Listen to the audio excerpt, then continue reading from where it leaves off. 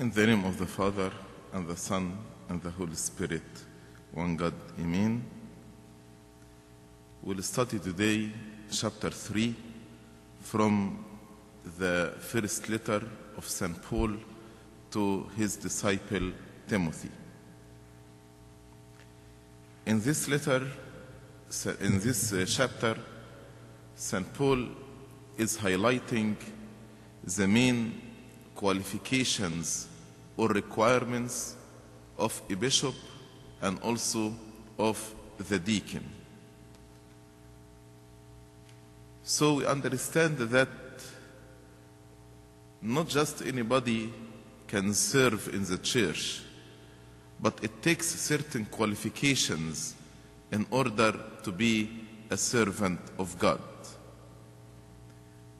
And as we're going to study tonight, the qualifications are about their desire, why they desire to be a bishop or to be a deacon, their attitude, their discipline, how they are controlling themselves, their ability.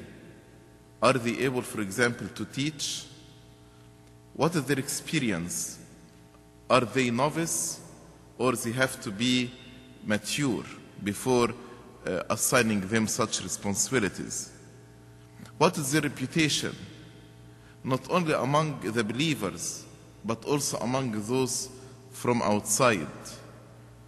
How they handle the mystery of faith. So all these areas, these 7 areas, the desire, attitude, discipline, ability, experience, reputation, and faith, will be covered in this chapter. Let's read verse 1. This is a faithful saying. If a man desires the position of a bishop, he desires a good work. So the first point St. Paul is discussing here is their desire. Why a person will accept the position of a bishop? What is the desire behind it? St. Paul says there is only one desire that is acceptable. This desire is to do the good works. So, if I accept the position of the bishop in order to be able to help others, in order to be able to preach the word of God, in order to be able to establish churches, in order to be able to preach the message of salvation, then this desire is according to the will of God. And we should know that the word bishop means overseer, because bishop in Greek is episkopos, and the word scope means to see, like microscope, telescope, and epi means from above. So episkopos, to see from above. So this overseer, because the pyramid of the church, the priesthood has a priest, deacon, and a bishop. And these 3 ranks makes like a triangle or a pyramid. So there is a deacon, priest, and from above the bishop as overseer. The deacons are responsible of the administrative things, and the priests are responsible for the spiritual affairs of the church. And both of them report to the bishop. So the bishop is the overseer of the deacons and the priests. Another important point, as you remember, St. Paul concluded chapter 2 by speaking about the authority and the leadership was given to the man, not to the woman. Then he started to speak about the ranks of the church, the bishop and the deacon. So by mentioning first that the authority and the leadership is entrusted to the man, not the woman, St. Paul disproved the priesthood of women. So this introduction was very important for St. Paul to mention that women cannot be ordained in the rank of a priest or a bishop. Then St. Paul mentioned 7, after he spoke about what is the desire, why a person would accept the position of the bishop, he started to mention 7 qualifications or 7 criteria of the bishop. And all these qualifications has to do with the character itself. Sometimes we pay much attention to the education, whether he has a theological degree or not, which is important.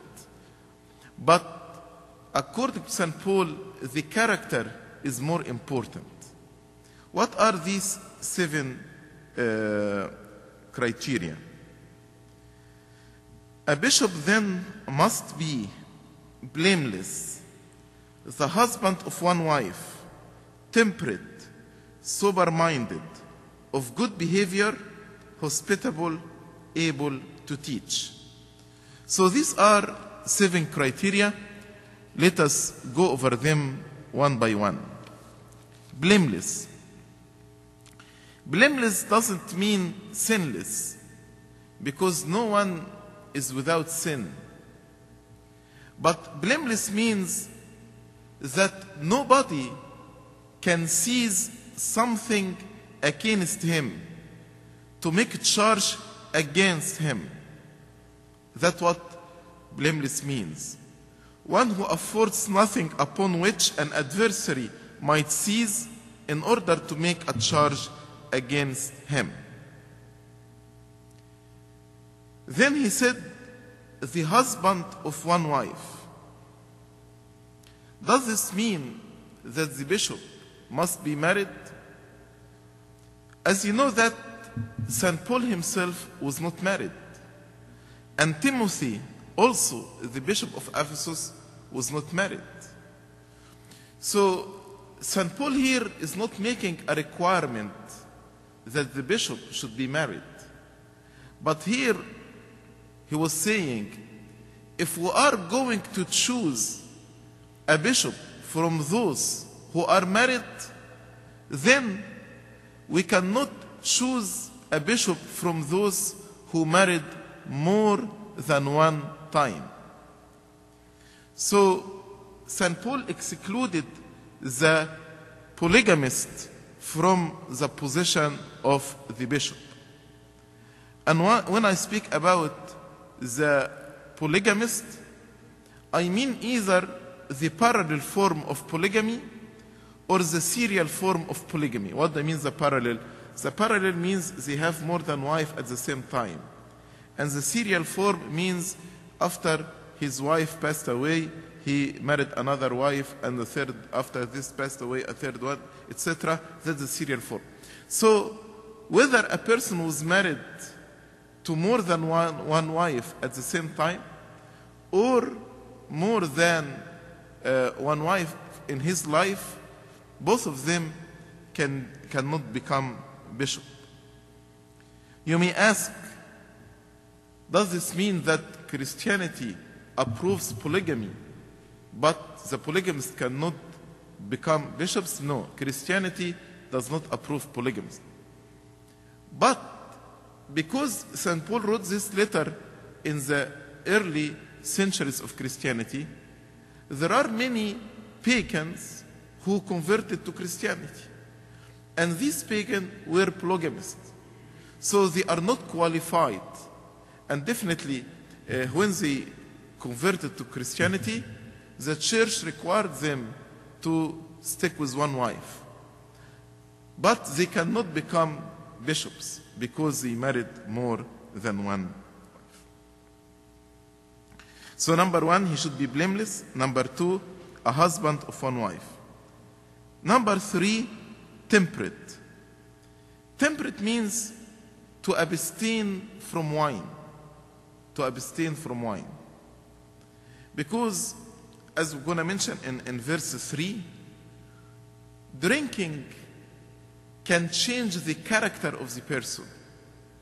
The person can become unreasonable, or his judgment can be full of error. That's why the bishop, who is managing and supervising and overseeing the Church of God, should be temperate and not given to wine. So he has to abstain from drinking wine. Number four, to be sober-minded, which means to be of a sound mind, sane in his senses, was able to control his own desires and impulses. Again, this is a high position in the church, and the person who is entrusted with this ministry has to be of sound mind, because he will make judgment in the church of God. After this, number 5, he said to be of good behavior. To be of good behavior. Good behavior means what? Means to conform to the standards of conduct and good taste. Like the word good behavior here is the same Greek word that St. Paul used in the last chapter, chapter 2, when St. Paul advised women to dress modestly. So the bishop here should conform to the standards of conduct and good taste. Number 6, hospitable. Hospitable means to be a friend of stranger. This character means he has to be generous. One of the main responsibilities of the bishops is to take care of the orphans and widows.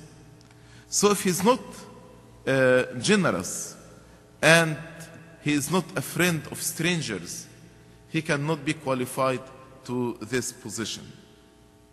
And lastly, he said, able to teach. Able to teach. Able to teach means he is skillful in teaching. He is knowledgeable about the sound doctrines of the church. As overseer, he will oversee the teachers. That's why he himself should be skilled in teaching. So these are the 7 qualifications of the bishop: blameless, a husband of one wife, temperate, sober-minded, of good behavior, hospitable, able to teach. Then in verse 3, as if St. Paul was repeating some qualifications again, but actually he was emphasizing some positive characters should be in the bishop. He said, not given to wine, not violent, not greedy for money, but gentle, not quarrelsome, not covetous. I want you to see the first 3 criteria and compare them with the last 3 criteria. As if St. Paul was saying, not given to wine, but gentle, not violent, but also not quarrelsome, not greedy for money, and also not covetous. So each one of these, these first 3 criteria correspond to the second 3 criteria. Not given to wine, but gentle. As I told you, a person who drinks, his character can be changed. He can become unreasonable. He can become harsh. That's why St. Paul said the bishop shouldn't be given to wine, but he should be gentle, he should be reasonable, he should be equitable, he should be fair-minded. Then he said not violent.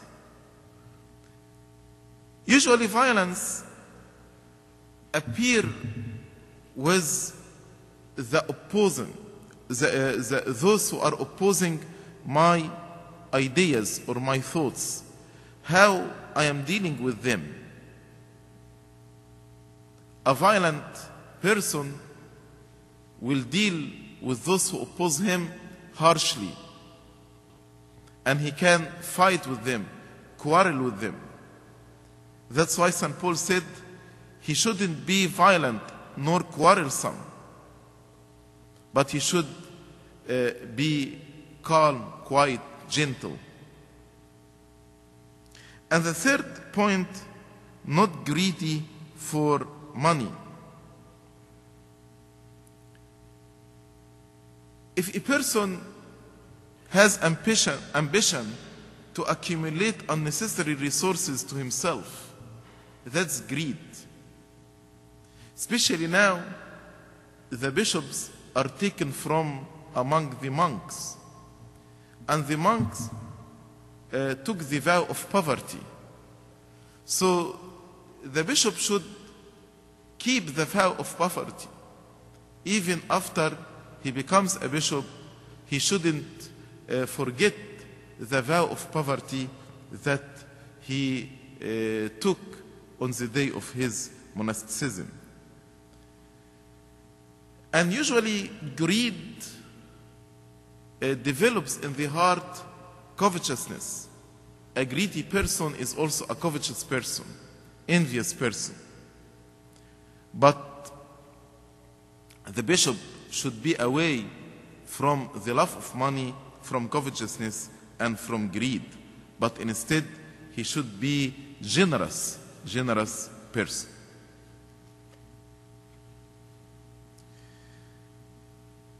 Verse 4, another important point about the bishop. He said, one who rules his own house well, having his children in submission with all reverence. For if a man does not know how to rule his own house, how will he take care of the church of God? In the first centuries, before the monasticism, the bishops were taken from among married people. But from the time of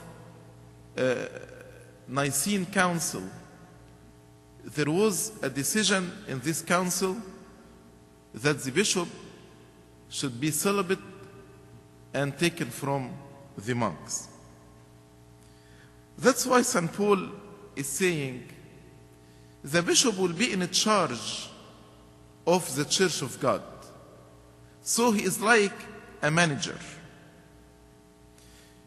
So if he does not know how to manage his own household, if he doesn't know how to rule his own house, how can I entrust him with the house of God? If he fails in ruling his own house, then we shouldn't trust him with the house of God. And he said that the children, his children, should be submissive and reverent.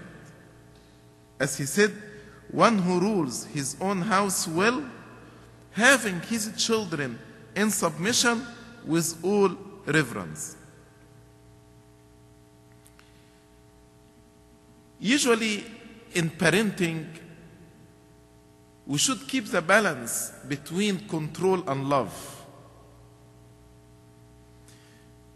When the parents keep the hierarchy in the family and control their children with love, the children will learn how to be submissive to the authority. And this will be indication that this man was successful in ruling his own house, if his children are submissive to the authority. But control without love can create rebellious children. That's why the balance between control and love is very important.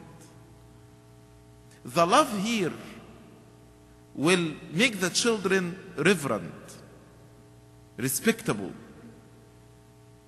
because the children will be satisfied, their emotions will be satisfied.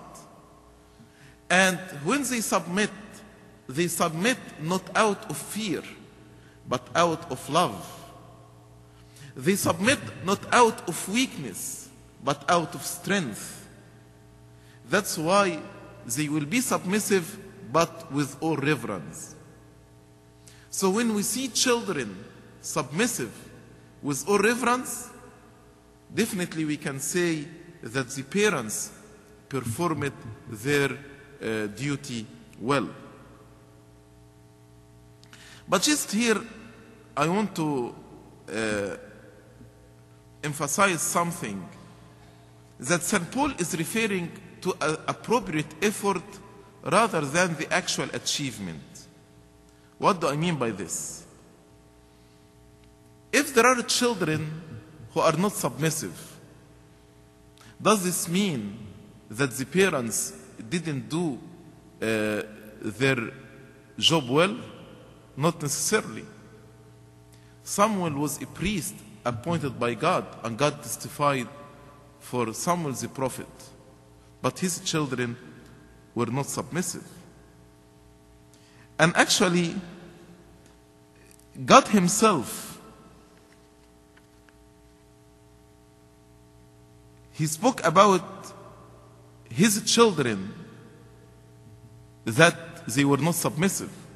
We read in Isaiah chapter 1 verse 2, God was speaking, I have nourished and brought up children, and they have rebelled against me. Can we blame God here and say that God doesn't know how to rule his people? Definitely not. So when St. Paul spoke about rules his house well, he's speaking about he did the appropriate effort, not necessarily the achievement. Because many times we do the effort, but we cannot achieve the result. And we have many examples in the Bible about good parents that their children were not submissive with all reverence. So when we examine a person, whether he is qualified to the degree of priesthood or not, we should evaluate the effort, not necessarily the achievement. One who rules his own house well, having his children in submission with all reverence, for if a man does not know how to rule his own house, how will he take care of the church of God? Then Numbers verse 6, he said, not a novice, lest being puffed up with pride, he fall into the same condemnation as the devil. And St. Paul here is speaking about their level of maturity as Christian. A novice can be either a man who is recently converted to Christianity, or a person who is immature spiritually. And both of them are not qualified to be in the rank of the priesthood. Unfortunately, many times we start to give responsibility and assignments, especially the teaching assignment to those who are novice.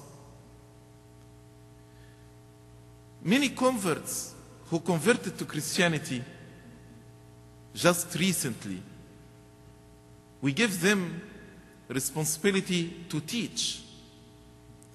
This is against the teaching of St. Paul. St. Paul made it very clearly that a novice shouldn't take the responsibility of the priesthood or the teaching in the church. Why? St. Paul said, lest being puffed up with pride. Usually, a person who did not learn under submission, but too soon elevated to the position of authority, this person will fall into pride. He has first to learn how to be submissive and to acquire this humble spirit. Then, when we assign him to a position of authority, he will not fall into pride. The same applies for Sunday school servants. It is very important before assigning a youth class and giving him authority, he has to learn in submission. That's why attending the pre-servants classes is very important. Not only to learn, because the knowledge are available, they can read and they can have the knowledge. But participating and attending the class will give them the spirit of submission. And if they didn't learn in submission, then they will fall into pride if you just assign them authority or position of leadership. And St. Paul said they will fall into the same condemnation as the devil. Because why the devil was condemned? Because of the pride. So, if a novice is assigned a position of authority, then he fell into pride, he will face the same judgment and the same condemnation as the devil, because the devil was condemned because of his pride. I hope we understand the importance of preparing our youth before start serving in the church. Many times we have many arguments about why they should attend the pre-servant class, why they should attend the servants' conferences. They know the knowledge already. Why you don't assign them classes? Why you don't let them serve? If they serve prematurely, they will fall into pride and they will face the same condemnation as the devil. That's why it's very important first to learn in submission, to learn how to submit to the authority, to acquire this humble spirit. That's why the Lord trained the disciples for 3 years before giving them the responsibility of ministry. Not a novice, lest being puffed up with pride, he fall into the same condemnation as the devil. Verse 7, moreover, he must have a good testimony among those who are outside, lest he fall into reproach and the snare of the devil. St. Paul is saying not only important to have good reputation among the Christians and the believers, but also he should have a good reputation among the non-Christians. And here we have the example of our Lord Jesus Christ. He had good reputation even among the non-believers. Pontius Pilate, after the trial, he testified that the Lord Jesus Christ is innocent, and he washed his hand from his blood. So he testified that the Lord was innocent. If we assign people who don't have good reputation among the non-Christian to a place of authority, they will face reproach. As St. Paul said, he fall into reproach and the snare of the devil. The non-Christian and the non-believer will reproach not only the person but the whole church because of the bad reputation. And this will be like a trap by the devil to attack the church. Because many people will be offended in the hierarchy of the church and will be offended in Christianity. And this can be an obstacle for the non-believers to be believers or to accept the faith. That's why he said, lest he fall into reproach and the snare of the devil. So, St. Paul, as I said in the beginning, he covered in these 7 verses the desire should be good works, the attitude, he should be like hospitable, temperate, not violent, the discipline, he should be drinking wine, he should demonstrate self-control, he should have good behavior, the ability, he should be able to teach, the experience, not novice, but spiritually mature, his reputation, he should have good reputation, not only among the Christian, but among the non-Christian, and his faith, he should apply what he preaches. Starting from verse 8,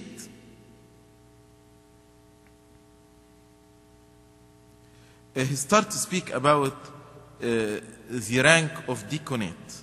The rank of deaconate. Likewise, deacons must be reverent, not double-tongued, not given too much wine, not greedy for money. The word deacon means a servant. And as we read in Acts chapter 6, the apostle said it is not right to forsake the spiritual affairs of the church and just keep ourselves busy with administrative manners. That's why they assigned 7 deacons.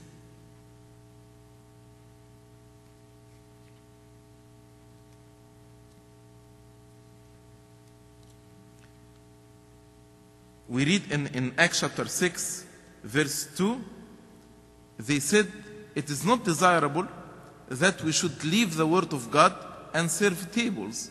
Therefore, brethren, seek out from among you 7 men of good reputation, full of the Holy Spirit and wisdom, whom we may appoint over this business. So as I told you, the bishop oversees the priest and the deacon, and the deacon's main responsibility is to watch over the administrative issues of the church. What are the criteria of the deacon? Number 1, he said reverent. Reverent means honored and respected Why? Because of their deeds and also because of their character.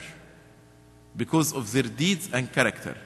When they chose the 7 deacons, all of them were respected among the people and honored. Then he said, not double-tongued. Double-tongued means to say one thing with one person and another thing with another person. And when you give two contradicting messages, usually the intention here is to deceive others. That's why you say to this person one thing and to another person one thing. A person who is double-tongued cannot be a servant of God. Then he said, not given too much wine, not greedy for money. The same criteria or qualification of the bishop also. He said about the bishop, he shouldn't be given to wine, not greedy. In the same way, the deacon shouldn't be given to wine, also not greedy. Verse 9, holding the mystery of the faith with a pure conscience. What does it mean, holding the mystery of faith with a pure conscience?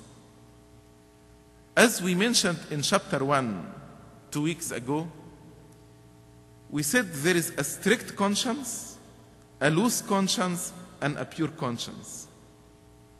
A strict conscience, when I see the things that are not sinful, sinful. The loose conscience, when I see things that are not sinful, that are sinful, not sinful. But the pure conscience is to have the ability to discern between good and evil, to see things as God sees them. So the deacon should hold the mystery of faith. What is that? What does it mean, the mystery of faith? Christianity is a mystery, the mystery of salvation, the mystery of incarnation of the Son of God, the mystery of the cross. So the Christian faith is a mystery revealed. So this mystery that was revealed, they have to hold it with a pure conscience, not with a strict conscience, not with a loose conscience. Verse 10, but let these also first be tested. Then let them serve as deacons, being found blameless. Again, St. Paul emphasizing the importance of being tested before giving them this responsibility. Why? If we appoint somebody in any service who is not qualified, he will cause a lot of trouble. That's why it's very important to examine the person first before assigning him any responsibility. And if they are found to be blameless, then we can assign them the responsibility. But let these also first be tested, then let them serve as deacons, being found blameless. As St. Paul was the bishop, he looked at the whole family of the bishop, because as I told you, the bishop at that time was chosen from among married people. Again, St. Paul here is looking at the family of the deacon. He's not looking at the person himself, but his family. That's why in verse 11, he said, likewise, their wives must be reverent, not slanderers, temperate, faithful on all things. If you have a good servant, but his wife or his children are not godly, they can cause a lot of problem. That's why St. Paul usually, he observes and examines the whole family. And for the deacon's wife, he said she should be reverent, not a slanderer, temperate, faithful in all things.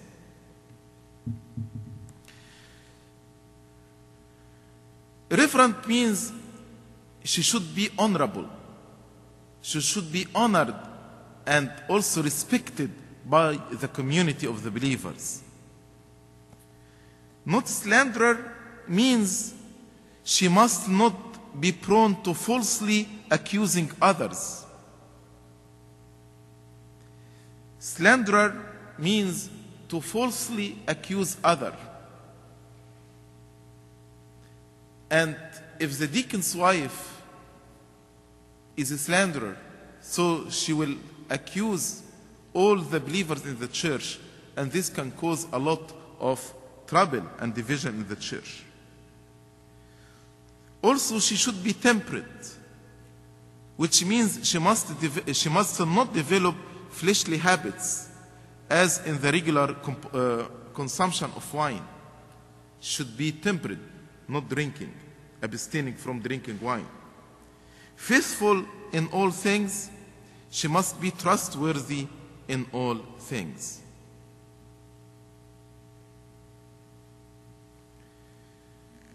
And I think these 4 criteria, I advise our young men who are thinking about marriage to look for girls with these 4 criteria. A girl that's reverent, temperate, not slanderer, and also faithful in all things. This will be a godly bride and will help you to have a godly marriage life. Verse 12, he said, let deacons be the husbands of one wife. Again, the same rule with the bishop. He is emphasizing again here against polygamy, whether it is parallel polygamy or serial polygamy, as I explained. Ruling their children and their own houses well. Many parents nowadays complain that they don't have any authority over their children, or having less authority over their children. And I wonder why. Again, parents should exercise their role as parents with control and love. And when they keep the balance between control and love, they will be able to raise their children in the fear of God. And their children will be submissive and reverent. Verse 13, for those who have served well as deacons obtain for themselves a good standing and great boldness in the faith which is in Christ Jesus. St. Paul in this verse is speaking about accountability and responsibility. So he is saying, those who have served well as deacons obtain for themselves a good standing.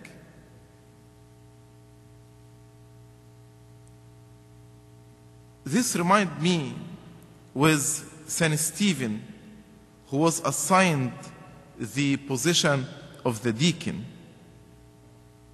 and how the book of Acts testified about both of them, that they did their ministry in a way pleasing God.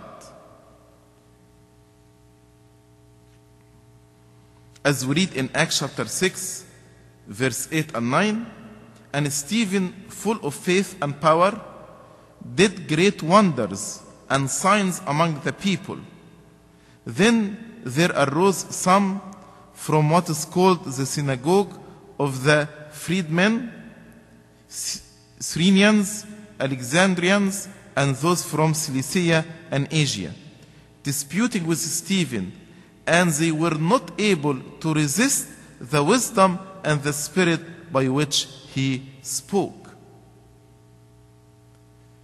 So, those who have served well as deacons obtain for themselves a good standing.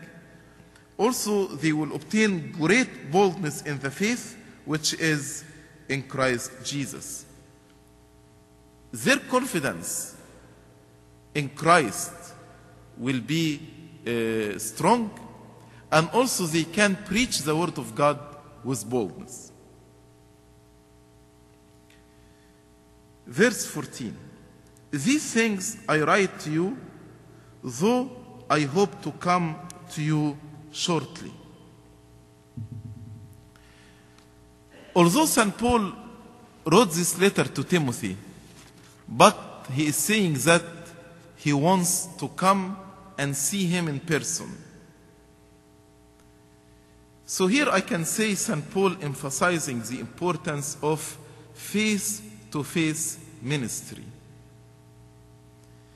Unfortunately, nowadays, with the emails and text message, sometimes we try to replace face-to-face ministry by other way of communication. But let me just read with you some verses from St. Paul and also from St. John to emphasize the importance of communicating in person. In 1 Thessalonians chapter 2, verse 17, St. Paul says, "But we, brethren, having been taken away from you for a short time in presence, not in heart, endeavored more eagerly to see your face with great desire." 1 Thessalonians chapter 3, verse 10, "Night and day praying exceedingly, that we may see your face and perfect what is lacking in your faith." St. John, in his second letter, chapter 1, verse 12, "Having many things to write to you, I did not wish to do so with paper and ink, but I hope to come to you and speak face to face, that our joy may be full." In the third letter, verses 13 and 14, "I had many things to write, but I don't wish to write to you with pen and ink, but I hope to see you shortly, and we shall speak face to face. Peace to you. Our friends greet you. Greet the friends by name." In all these verses and many others, face-to-face ministry is important. So you cannot just do visitation if you are a Sunday school servant. You cannot do visitation by phone or by email or text message. No, you have to go and meet the person face to face. Even God, after was communicating to us with the prophets, the Logos became flesh and dwelt among us in order to see him face to face. So this verse 14, "These things I write to you, though I hope to come to you shortly," show us the importance of face-to-face ministry. Verse 15, "But if I am delayed, I write so that you may know how you ought to conduct yourself in the house of God." So St. Paul is saying, I want to come and see you and talk to you about your ministry as a bishop. But I am concerned that I may be delayed. That's why I write to you right now in order to know, as a bishop of Ephesus, how to conduct yourself in the house of God. This shows us the faithfulness of St. Paul as an apostle. He is training, he is instructing his disciple Timothy in his ministry as a bishop. He is training him in order to do his ministry well. We as priests, we as Sunday school coordinators, we as parents, it is our responsibility to train our children and our classes how to serve God well, as St. Paul was doing with Timothy. And then St. Paul started to describe the church of God. He told him, "But if I am delayed, I write so that you may know how you ought to conduct yourself in the house of God, which is the church of the living God." So the first description of the church, it is the house of God, the place where God dwells. You can tell me, but God dwells everywhere. Yes, that's right. But the church is a place that is separated from the rest of the world in order to be sanctified, in order to be dedicated, in order to be a holy place where God dwells. So the first description of the church, it is the house of the living God. And if the church is the house of the living God, then those who will live in the church will also be alive like God, their Father. Then he gave another description of the church which is very, very beautiful. He said, the pillar and ground of the truth. The pillar and ground of the truth. In this description, St. Paul saying that the truth like a building. And this building has foundation and has pillar. And if you remove the foundation, what's going to happen to the building? It will collapse. If you remove the pillar, again, the building will collapse. So, the truth is like a building. And what is the ground? What is the foundation of the truth? And what is the pillar of the truth? It is the church. So the church of God protects the truth. The church of God keeps the truth. And if we take the church away, the truth will be collapsed. Which means I cannot understand the truth outside the church. The problem of the many denominations right now, they don't depend on the church in understanding the Bible, but they depend on their private interpretation of the Bible. That's why although all of us who are using the same version of the Bible, the same text, but we have many understanding of the truth in the Bible. Why we have many understanding? Because we rely on the private interpretation. That's what we call liberal theology. But the faith, the truth that was given by the Lord Jesus Christ to the apostle and then was handed to us through the church fathers, that is the truth. That is the truth that the church kept for us over the generations. And that's why if we remove the church, this truth will be disfigured in our minds. But when we go to the church, we will understand the truth. Because the church is the pillar and the ground of the truth. This truth that the church kept for us is the truth about the mystery of faith. And what is the mystery of faith? As I told you, it is the mystery of the incarnation of the Son of God. It is the mystery of salvation. It is the mystery of the cross, which also is the mystery of our godliness, how to become godly. Because God became man in order to justify us, in order to save us, in order to make us godly. So this truth is the mystery of godliness. And in verse 16, St. Paul said, and without controversy,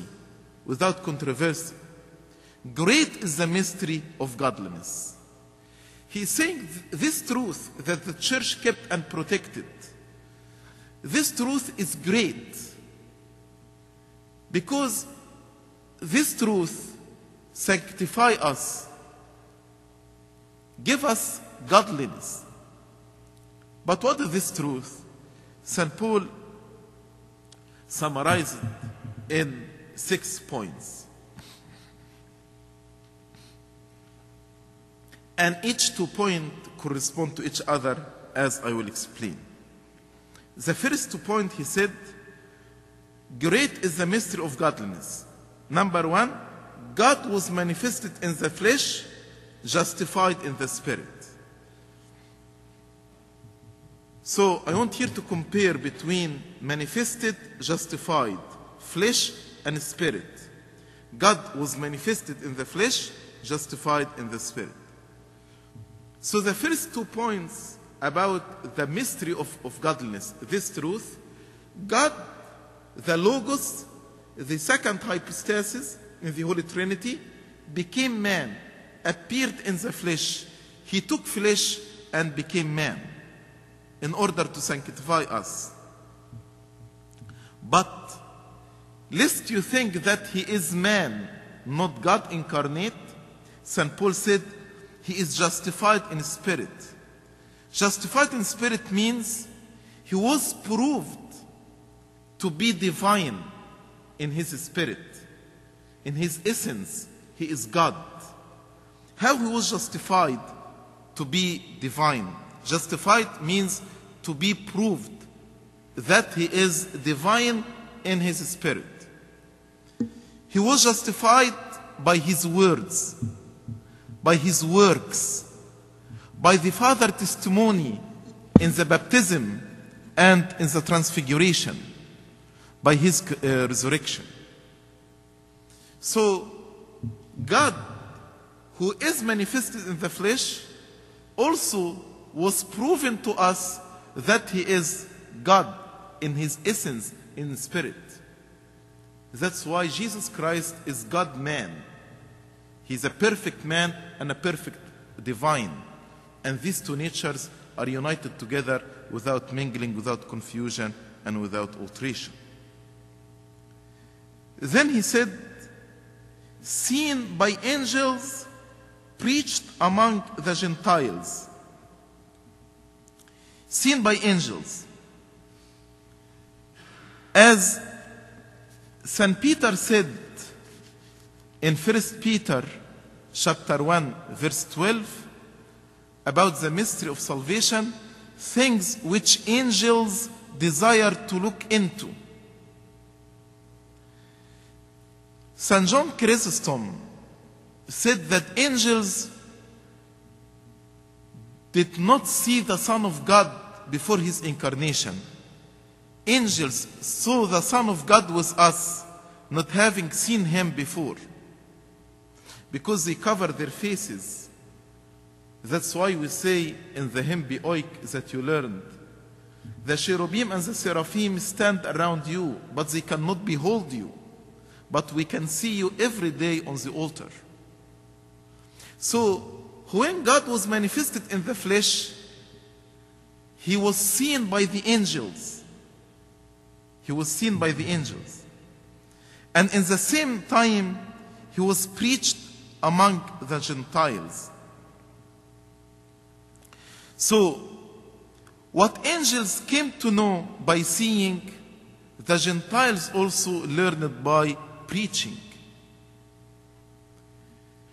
The mystery of godliness, that God now revealed this mystery to the angels and appointed the angels to be servant of this mystery of salvation. And this mystery of salvation now is preached among the Gentiles. The Gentiles can be the non-Jewish people, or the Gentiles can be here all the nations, including the Jews. So this mystery was preached to everybody. This mystery is seen by the angels and also by the nations. So now both the heavenly and the earthly are testifying for the mystery of salvation, the great mystery of godliness.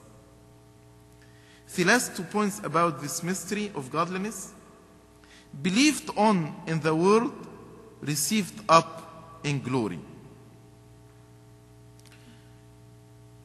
When the apostle preached the Lord Jesus Christ, the world that was full of corruption received Christ and believed on him. In the same way, heaven that's full of glory received the Son of God when he ascended after he finished his ministry on earth. So here see the comparison. The world that was full of corruption received the Son of God and believed on him. And heaven that's full of glory received the Son of God when he ascended into heaven. So his reception in heaven answers to his reception on earth by being believed on. So again, to summarize this mystery of godliness as St. Paul spoke about it, God manifested in the flesh and he was justified to be divine in the spirit. This mystery is seen by the angels and in the same time preached among the Gentiles. And what was the response? The response that people believed on him, accepted him, received him. The world that's full of corruption now accepted the Lord Jesus Christ to sanctify the world. And heaven that's full of glory received the Son of God. So again, these are steps. The first step, God manifested in the flesh. And this God who was manifested in the flesh proved to be divine in spirit. Second step, now he's preached to the nations and also seen by the angels. The third step, what is the reaction to this preaching? The people believed on him in the world and also who was received up in glory. So in this chapter, St. Paul elaborated on the qualification of the bishop, on the qualification of the deacon, and then he concluded the chapter by describing the church as the house of the living God, as the pillar and ground of the truth. Then he spoke about the mystery of godliness. Glory be to God forever and ever. Amen.